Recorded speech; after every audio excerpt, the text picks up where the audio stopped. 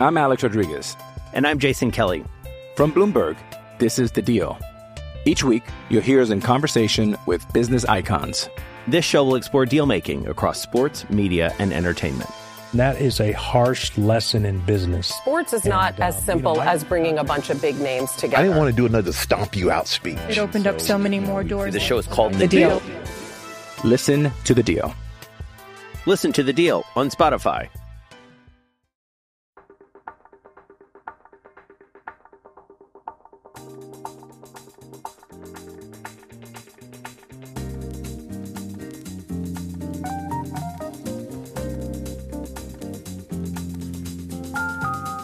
Hello and welcome to the latest episode of the Old Lady Speaks podcast on Black and White and Red All Over. This is your host, Danny, coming to you for episode number 28. And let me get my Portuguese here going. The Diego Ribas da Cunha episode. Sergio, how was my Latin accent? Oh, it was pretty good. Pretty decent. Right. Good job on the art. That's the years of Spanish showing off. So it is a three-man crew today. So we've got the aforementioned Sergio Romero. Hello, Sergio. Hey, Danny. How are you doing? I'm doing good. You're looking sharp in your new Pharrell jersey. So props to you. And we've got Sam Lopresti. Hello, Sam. Hey, Danny. Who was that? Diego Ribas da Cunha. Or simply that Diego. Okay. Yeah. Okay. Now I'm like, wait, what? Yeah, So I don't think of Brazilians beyond the one word name, and so now I'm like, okay, so, that makes more sense. Yeah, now. I mean the only Brazilian is with more than one name is Felipe Melo, and obviously we love him on this podcast. Yeah. Well, we've got no, there's one that we'll probably be talking about in just a minute. Yes, and that is Amaury. No, just kidding. No. First, a couple of housekeeping things. The man who is not here, he's on his worldwide book tour. Just kidding. This is a pandemic. Chuck's plug for his book came out earlier this week, so props to him on the official release of You Say Soccer, I Say Football. Also, in terms of accolades for Juventus-related things, you can vote Rita Guarino, the Juventus women's manager, for UEFA Manager of the Year. You can also vote Cristiano Girelli and Cristiano Ronaldo for their respective UEFA Team of the Year spots. So go on and do that. Also, I believe Matthias de Ligt is eligible. So vote him on there as well because he is our large adult son here on the podcast, or at least one of them. And so, yeah, it's been an interesting week, to say the least, in Juventus land for all of us. A very bad showing against Benevento. Who knows how much we'll actually talk about that. And then a relatively solid showing in Champions League with Dynamo Kiev. And I don't know if it's just because Sergio's grab bag is usually the thing I read before we record, but the fact that we're still trying to figure out who the hell Juventus is was very much fresh in my mind and very much has had me nodding as I read the first couple graphs of Sergio's grab bag. So I will go to Sergio and say, who the hell is Juventus and why is this team continuously making us wonder who the heck they are? Look, the thing is, and we do sound like a broken record at times, because the thing is, the reasoning is pretty simple. Like it's like we've said over and over again, no preseason, a bunch of injuries that kind of have stalled that, development of a team, a bunch of experimentation that is going on all over the field. Like those are the reasons. Like, and I get it. I don't expect to see the full product of what Juventus, will look like right now, and what are we, like 2 months in, 2.5 months in? So, I kind of get that. But what I just can't really put my finger on is why are we getting such drastically different performances from like 2 to 3 days from the other? Like I get that they're not always going to play great, but the way they played in that second half against Benevento is by far the worst I've seen this team, like the Andrea Pirlo version of this team. And it looked even worse than even some of the Mauricio Sarri era Juventus games. Like it was legitimately, it was lackluster. It was, no ideas, no ambition, no nothing. They were just like passing the ball through. It looked like they were up by 3 goals. Like it was really, really just bad. And then you get the Dynamo Kiev game, which wasn't spectacular, but at no point, even when they didn't look all that great, at no point was it anything similar to that. And it really makes me wonder, is it a thing of stamina? Is it a thing of like the games catching up to these guys because they're getting little to no rest, a bunch of them? Is it fatigue? Is it the travel? I don't really know what it is, because you really don't know what type of Juventus you're going to get from one game to the other. And like I said, I understand that we're still not quite there in terms of team development, but I do expect like to see something a little bit more consistent at some point, and we're not even close to being there so far. Yeah, I think you hit it on the head, Sergio. I think that, you know, there was, you know, there was no time for Pirlo to have a normal install of what he wanted to do. There are a lot of new players. There has been a lot of day-to-day lineup turnover because of the injuries, because Pirlo has been actively trying to rotate guys, especially in midfield, to keep them from, you know, just getting driven into the ground by this utterly relentless pace.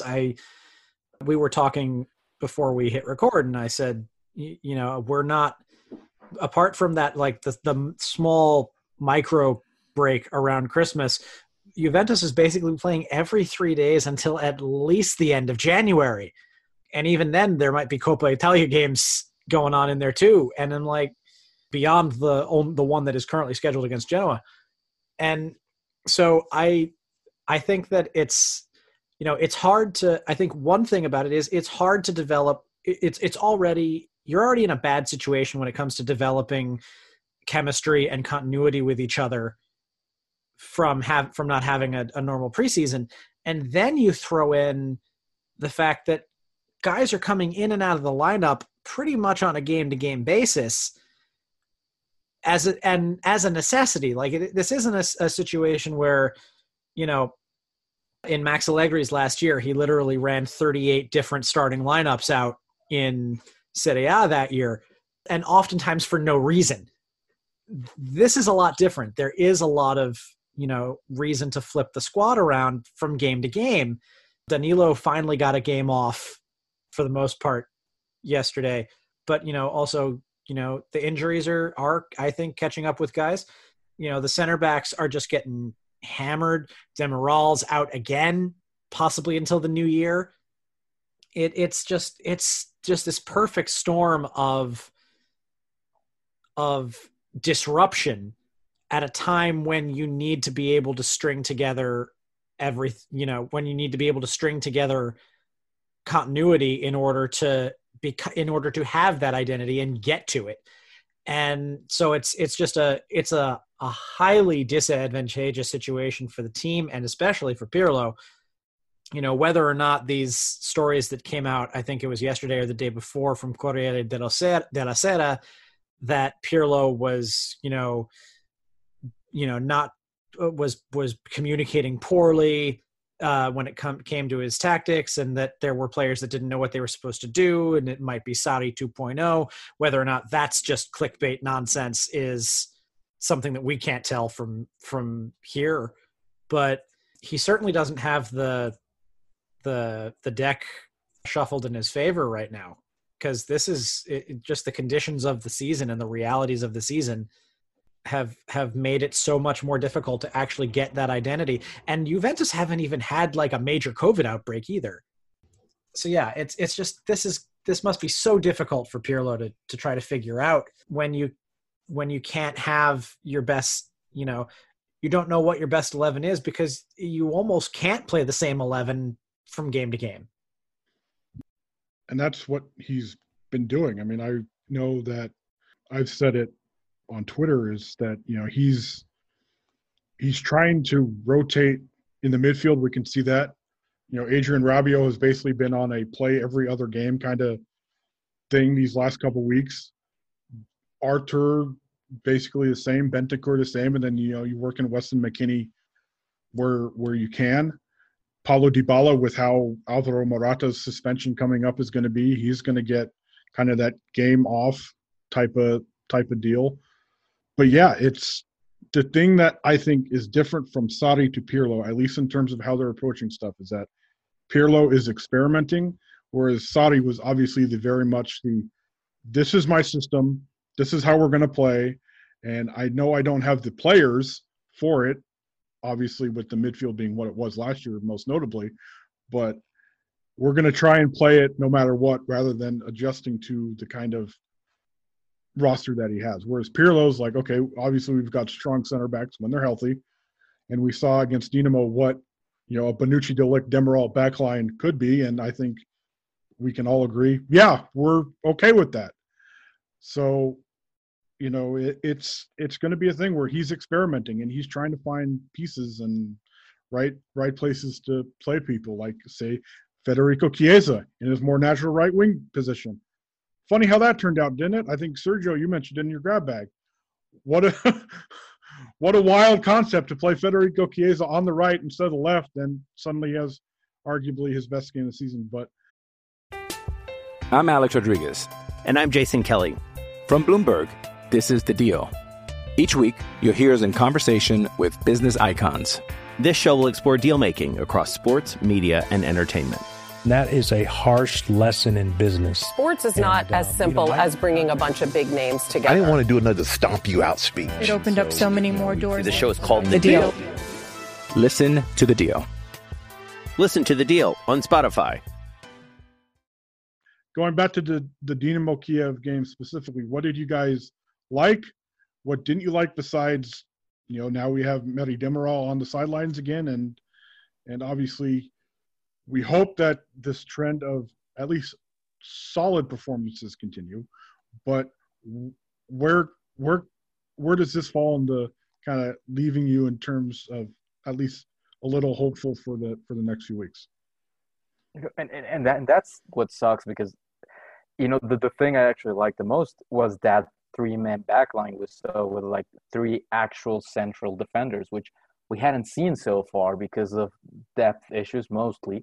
But we just hadn't seen that. We had seen a sort of quasi 3-man backline with a sort of quasi center back in Danilo, but he really wasn't. It was in transition. It was something else. It was this whole thing, this whole fluid system that Andrea Pirlo wants to have.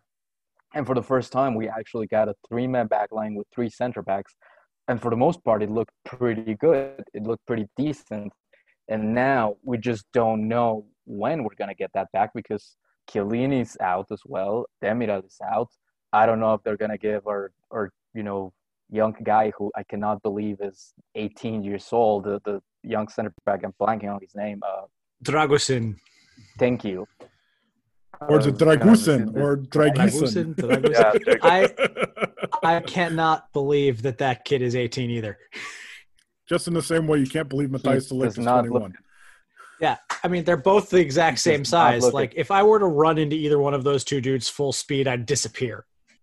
He does not look a day older than 31. Like, I mean, it's insane. But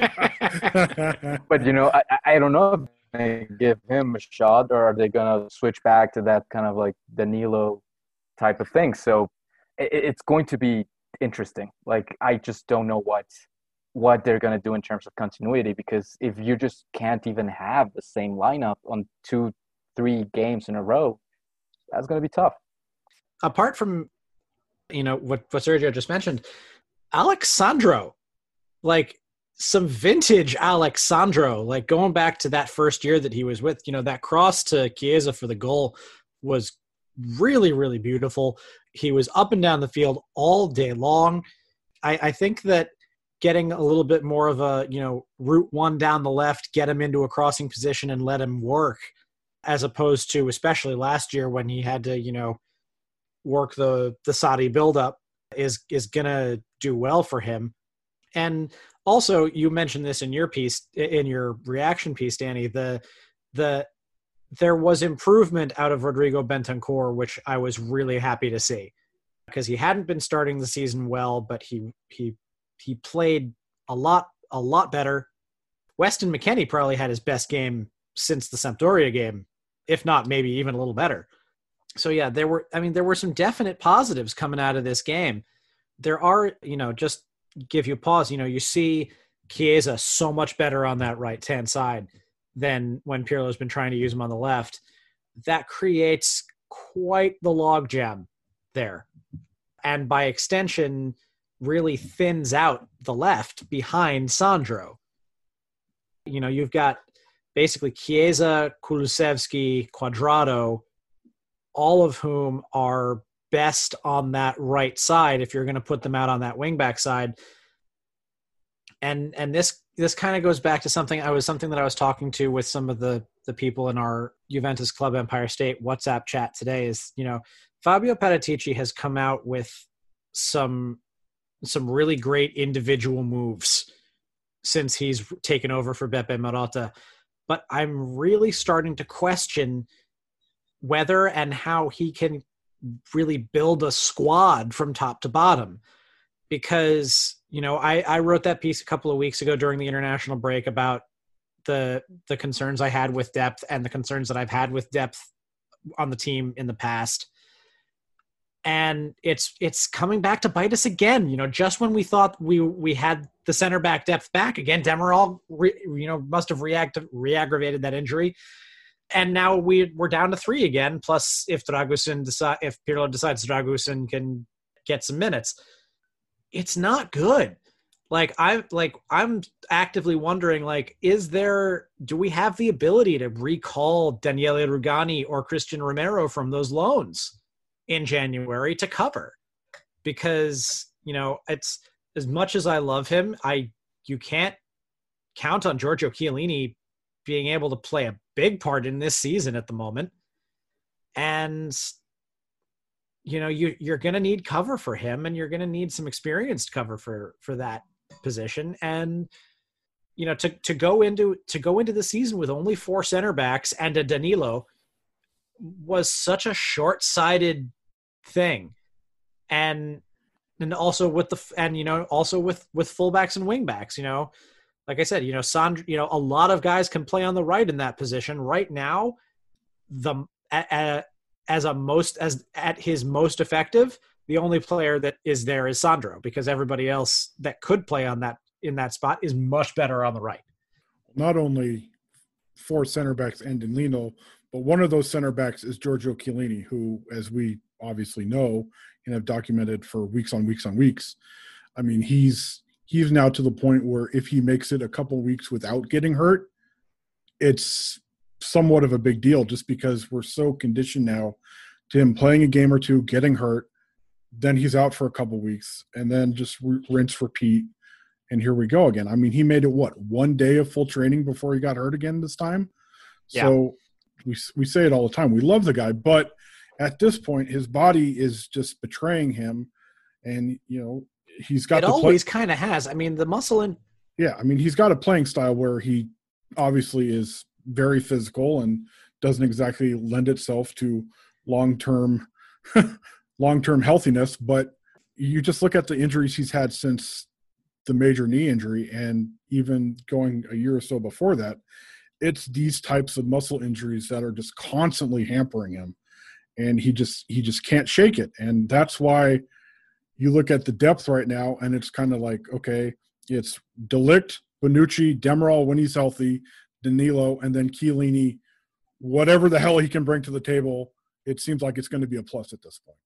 Yeah, and it sucks because, you know, the way this team is built, I think it'd be a great team outside of that center back issue that you know we all know and that you just discussed. I think it'd be a great team for any other point in Juventus' last 10 years. And what I mean by that is that it's a very deep team. It's a team that actually can change and can adapt. And when you look at the bench, it's like you can throw in guys that can actually be difference makers and can actually, you know, really give you a change of pace. You have options, which a fun thing to do is go stroll down memory lane and go look at the Champions League finals and see who they subbed in when they needed like a guy to make a difference. And it's dudes like, you know, the immortal Mario Lemina and Thomas Rincon and things like that, which is like it's nuts. It's like, how is this Robbie P in the first one, Roberto Pereira? Yeah, it's like how come this is your best shot at turning the game around? And now you look at the bench and it's like you have, depending on who you decide to start, but you do have a Kulusevski to throw out there. You do have a Chiesa. You do have even Bernardeschi, who's been playing better as of late. If you didn't start Ramsey, you can throw in Ramsey. You can throw in Dybala. Like, you have so many guys. I don't know if Ramsey's being much of a difference maker the way he's been playing the last couple of weeks. Well, not recently, but, again, we're talking about Tomas Rincon being the guy you're throwing out there, So, like, at least Ramsey has something that he can, bring. It's such a good team when you just look at it on a depth basis. Even the midfield, I think, has a lot of, moving parts. I think it's a very well constructed team, and the only problem is that center back problem depth, and the fact that it's a new manager. So you do kind of want to have some sort of consistency with the guys you play with, but you have so many guys that you have to rotate, and you have so many games that you have to rotate, and that kind of complicates everything. And it's just, I don't want to start making excuses for Andrea Pirlo, especially when the season is far, far from over and things are going, relatively okay so far. But it sucks. Like, he was put in such a hard position to succeed, at least this season, especially with the team he has, which I contend is one of the most talented teams we've had in the last 5 years, like top to bottom. It's actually, I think I underestimated quite how much the changes to the season were going to affect how hard Pirlo's job was going to be. It didn't fully hit me until the Champions League started and we were truly playing I was thinking to myself, you play Champions League group stage a lot. This is, they do this. They've been doing this for almost 10 years with putting the Champions League in and having to. But this really is a whole nother level to that, especially when you throw in the way that games were during the restart of the 2019-20 season and that ridiculous pace, and that they only got about 5-6 weeks to recover from that. I think I badly underestimated, frankly, I'll admit, I badly underestimated how much this was going to affect the way Pirlo had to do his job. You kind of don't really realize it until it's already here. Like, we had a couple of games and then an international break. So that's something we're used to. And then all of a sudden, like we said, the Champions League arrives and it's like, oh, but then it was 3 weeks and then another international break. So it's like, okay, we're used to that. But now where we're looking at 10 games in a month, 10 games in 30 days, where it's literally a game every 3 days when you do the math. And it's just it. And then beforehand, before we hit record, we were talking about what the schedule is going to be like in January, and it's going to be just as bad. And then in February, like I think Sam alluded to, just where the Coppa Italia fits into it, and then there's going to be Champions League as well.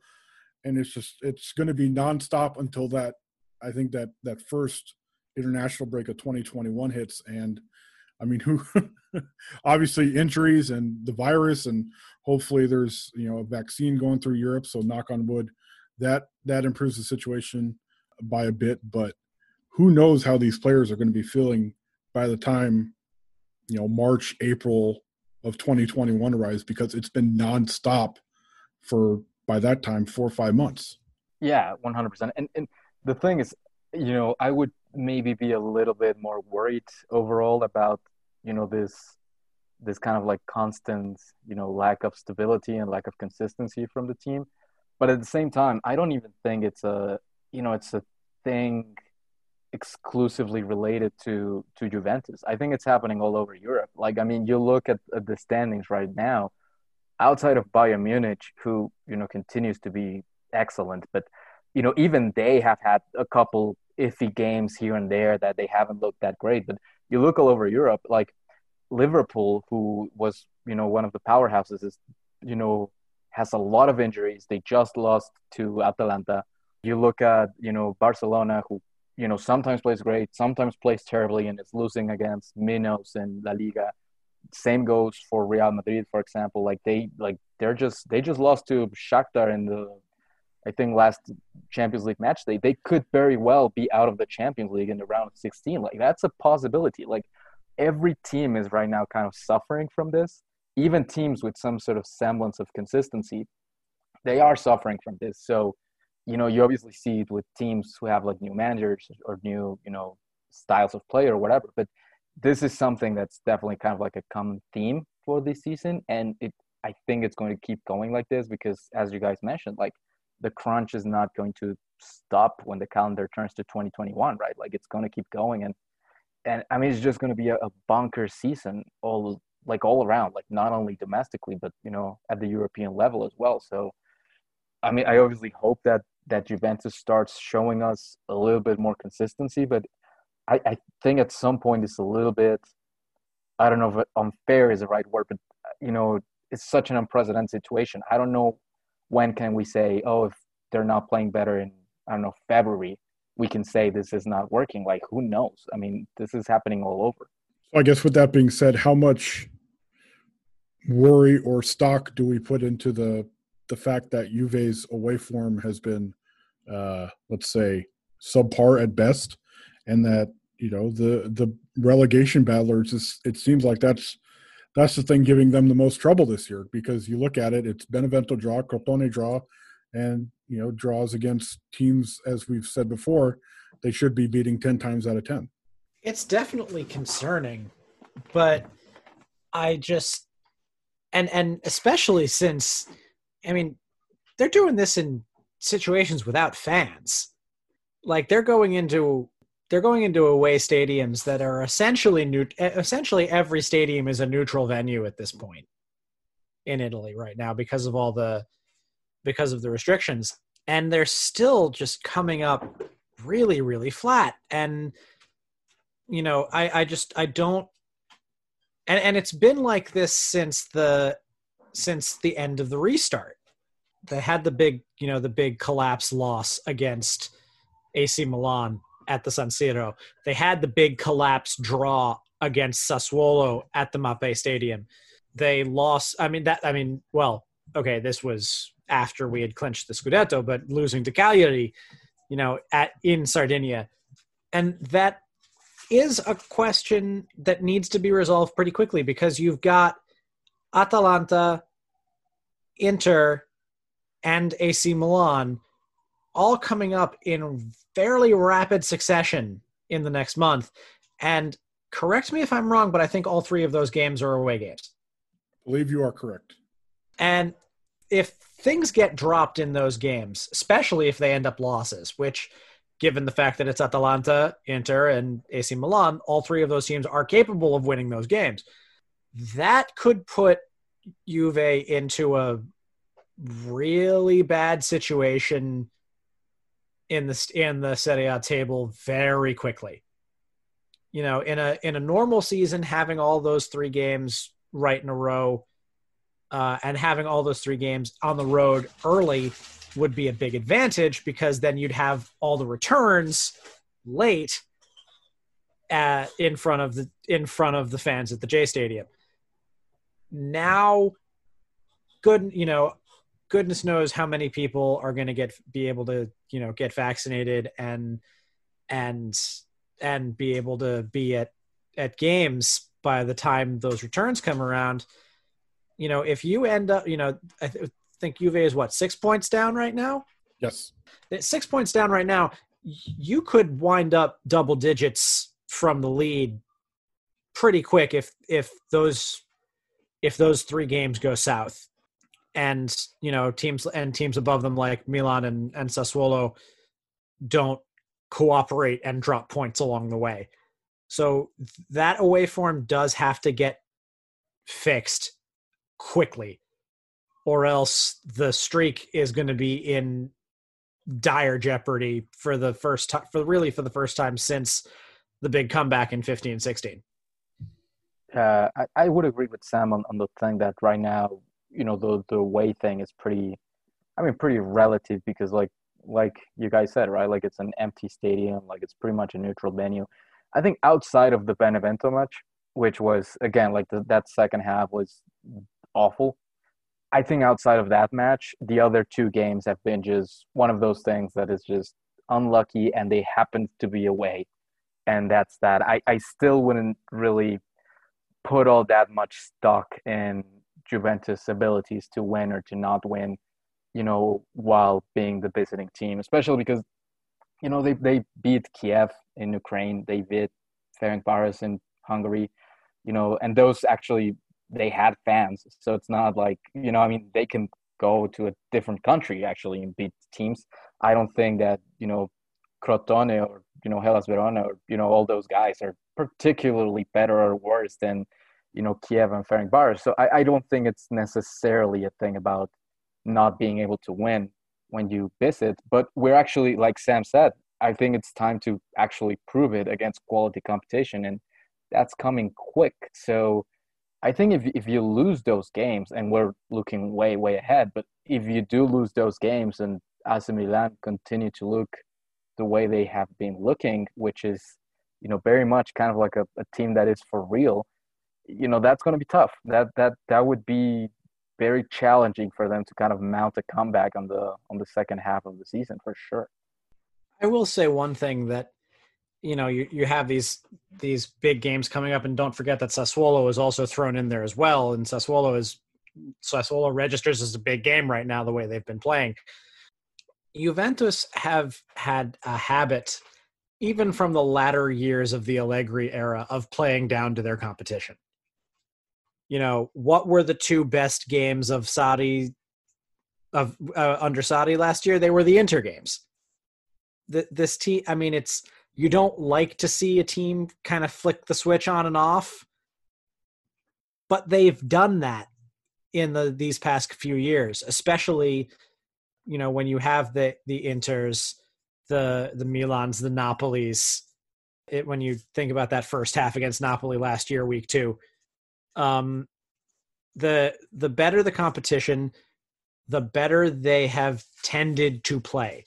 What you've said, I think it's such a key point, because really, like right now, everyone's kind of panicking a little bit, and we're like looking at we're 6 points of the lead and whatnot. But I don't think, despite everything we've talked about, and despite everything we kind of want to see from this team, and despite all the changes and despite all the talent, in a lot of ways, it hasn't been that different from other starts of the season when they don't look super convincing and they don't come out roaring out of the gate. Like the only difference, I guess, right now is that we haven't been getting those breaks to win the games late. Because if you think about it, the Crotone game, they were one offside call, one of those millimetrical offside calls away from getting the W. And against Verona, I think they were they hit the post a couple times, things like that. Just things that seemed to go Juventus' way in previous seasons are kind of not going their way right now. I just wanted to add one thing, and then we can jump over to the Twitter questions. I think sure. Maybe part of the reason why people are freaking out, and maybe not to the same extent that the Italian media is freaking out, where, it's obviously Crisi Juve or anything like that, but the schedule, at least to begin the domestic season, has been rather favorable. We look at, as I mentioned before, we were talking about it before we went on, and it was, January, you look at it, it's Milan, it's Inter, it's all these teams. And even at the end of this current run, it's Sassuolo, it's Atalanta. It's backloaded with the teams that are ahead of Juventus currently. And what's the best domestic team that Juventus has faced this year? Is it Roma? Roma? Is it Lazio? It's been a bunch of mid-table and below kind of teams. So, I think the hope was, Pirlo can hopefully rack up some capital in those games as he's learning on the job, and then obviously see where they stand against the bigger clubs. But because it's been so up and down against the mid-table and lower table teams, it's like, okay, where do we stand truly with these teams? Because we're so used to, Juventus beating the Beneventos and the Crotones of the world and all that. So I don't know, maybe that's just me, but it's something that popped in my head where It's like this schedule is we're used to maybe facing a couple mid-table teams, and then okay, here comes Inter, and then a couple of games, and okay, there's Roma or Milan or whatever. But now it's like, okay, we've got let me look it up real quick. We're talking about it beforehand, but it's just in January it's just almost like one after another of teams that are really solid teams, rather than here's Benevento and Hellas and all those. So it's also, I think, just a matter of we're starting to get a little spoiled. Of course. Over the last 9 years, like frankly, the expectations on this team have the goalposts of the expectations for Juventus have moved so quickly. Like, people forget that when Antonio Conte was first hired in 2011, the hope was to make it into the Champions League. Like, maybe we'd get into the Champions League. The Europa League probably would have been an acceptable result for everybody involved going into that year.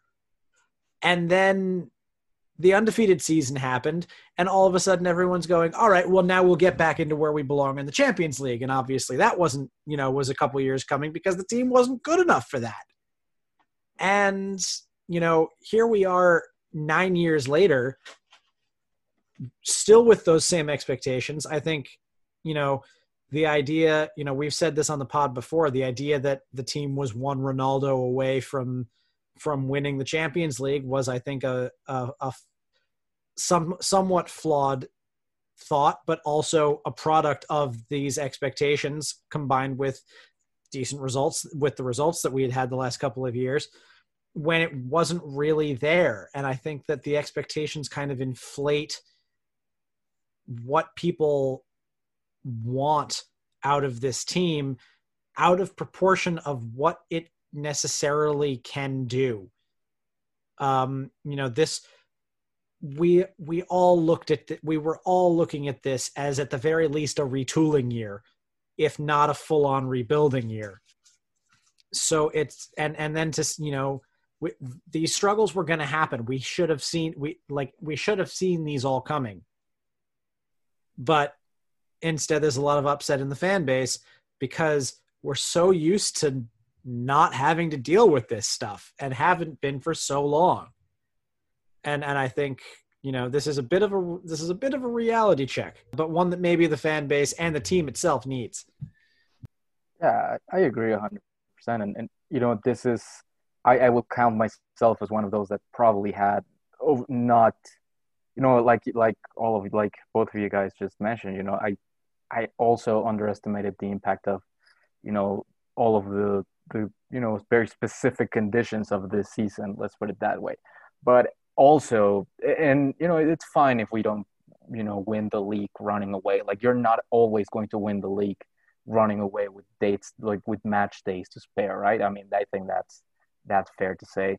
So I think it is good for the team to right now have to kind of like battle a little and kind of, understand that the league title in Italy is not a God-given right to Juventus just because they've won it 9 times in a row, Yes, it is, Sergio.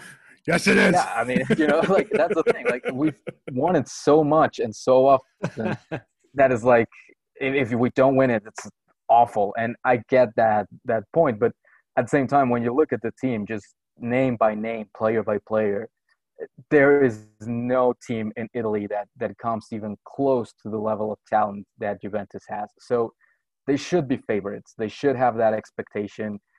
They should be winning the league title with the, just the talent gap between them and the other teams, the money gap between them and other teams. They should be winning. Now, with that being said, does the best team always wins? Of course not. Like Sam mentioned, like that very first Scudetto year, I don't think, player by player, line by line, Juventus had the best team, but they did win because they were the team that played the best together. So I think that's the thing with this Juventus squad right now. They have to figure out a way to really exploit and really take advantage of that, massive talent gap they have between them and the other Italian teams. And if Andrea Pirlo manages to do that, then they should be fine by the end of the year. But we'll see. They'll have their trial by fire soon enough, actually. So we'll see what happens. All right, time for some Twitter questions. We'll start out. Two folks, two friends of the podcast and blog, pretty much asking the same thing, from our good buddy at Handy Vandy and from David Desberg at the True ROAC, asking about all the injuries and whatnot to the center backs, and we will go with Handy Vandy's question. Chiellini is probably going to be retiring soon after yet another injury. Who do you think will be added to the roster or will get more playing time due to this? And he adds that Matthijs de Ligt doesn't count because he's a shoo-in, and obviously Demiral is injured again. And he also, since he is very much a Federico Bernardeschi loyalist, shout out to both of the Fedis from Florence who were purchased from Florence because they've been playing well lately. Sorry, is the question this season or who's going to replace him on the roster next year? I'll go with this season, seeing as I'm not trying to think about anything other than this season at this point because it's 2020. Yeah. Yeah, start thinking ahead, and 2020 is going to give you one less, there's still time for Cthulhu to show up at this point. I mean, when he's healthy, the biggest beneficiary of this is Demiral. The question is, how long is he going to be out? He's not, there's not even going to be a timeline on him for another 10 days. It's going to be a question of how comfortable is Pirlo with pulling, somebody like Dragusin or maybe somebody like Paolo Gozzi, who Allegri gave a run out against Spal that one game when he played the entire scrubs so that he could rest people for Ajax. Fat lot of good that ended up doing. But how comfortable is he, and in what games, especially like we said, the games that you would think that you would maybe give some of the younger kids like Dragusin a run are running out, at least in this turn of the schedule. They've already been played. Yeah, those games have already been played. So you're looking at this point at the fact at De Ligt, Bonucci, and Danilo really being leaned on hard. And, maybe if you get, who's even left in the Andata beyond the guys that you don't want to be playing, maybe against Genoa or Parma or Udinese, maybe you could give one of those guys a run.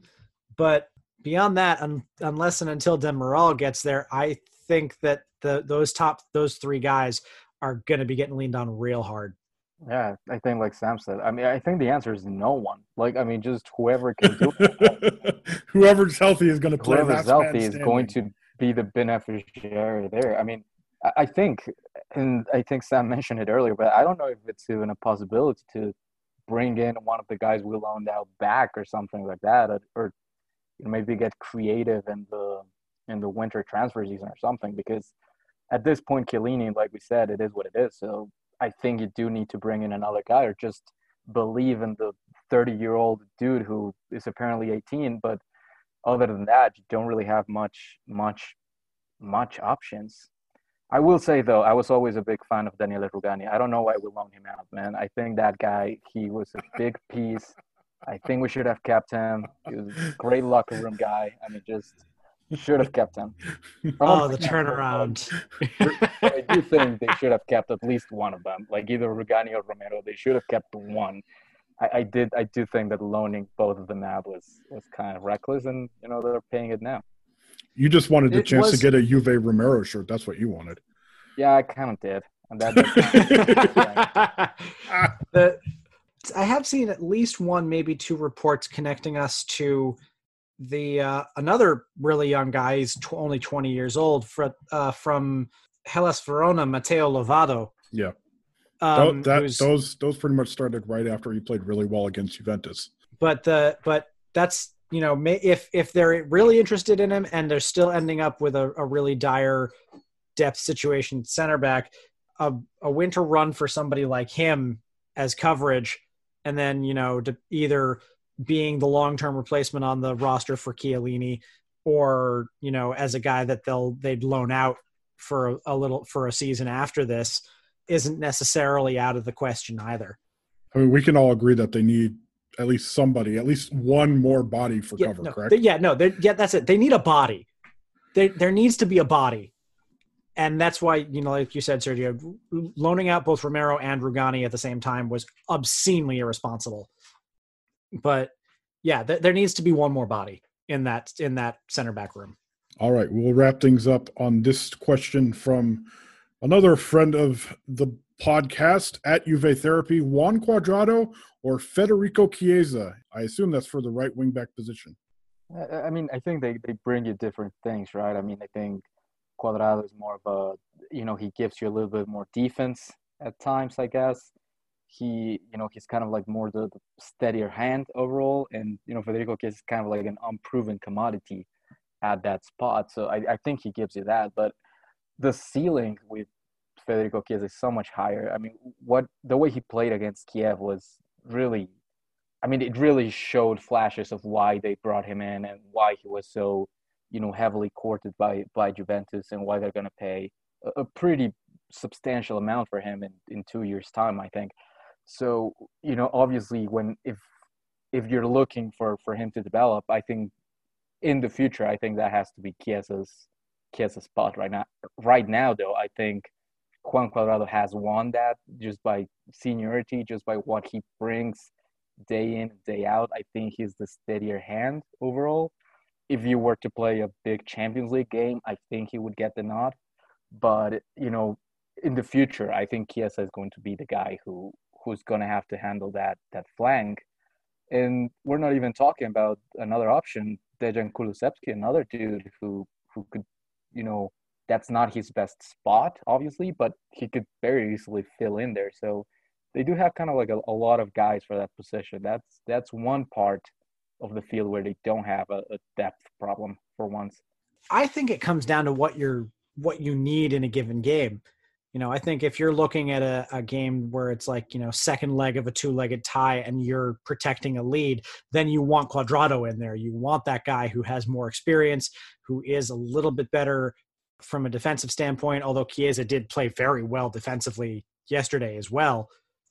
If you're looking at a game like the game we're about to play in 5-6 days time against Barcelona, when you've got to score a bunch of goals in order to get, you know, a result that you want, then I think Chiesa is the guy, because like you said, Sergio, the ceiling, especially offensively, is so much higher. You know, Juan's always been obscenely talented, but he is older. He's reached, I think, the peak of what he'll do. And like you said, Sergio, long-term, Chiesa is the guy in that spot. But for this year, I think it comes down to the situation. I think you have to use them situationally and based on what you need in a given match. Yeah, I think picking and choosing the situation is very much what Pirlo, at least hopefully these next few weeks, will do. And, you know, going forward, it's a luxury. I mean, you know, you've got two of the best right wingers, or, you know, right wing backs, if we want to call them that, in the league on your roster. So you've got a nice problem to have, as people like to say.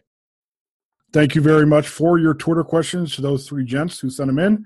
As always, you can send us your Twitter questions at Juventus Nation on the good old Twitter machine. You can find us on other social media platforms like Facebook by searching Black and White and Red All Over. You can also find us on Apple iTunes and Apple Podcasts by searching Black and White and Red All Over. Same goes for Spotify. Same goes for Google Podcasts. And if by chance Spotify says we have been one of your most listened to podcasts of the year, let us know, and we will brag about you forever. They've been popping up throughout my Twitter feed the last few days, so it'd be interesting to see where we fall amongst your favorites. As always, you can listen to us on those different podcasting platforms. Shout out Chucks once again for his book. You can find it all on his website. It is listed in the Book Chat podcast that we did a few weeks back, and also it will be listed in his monthly recap for the month of November going forward. And I have been told there's a special treat for the blog loyalists in terms of said monthly recap. So for the aforementioned Chucks, for Sam, and for Sergio, this is Danny saying thank you very much for listening, and we'll talk to you guys next week.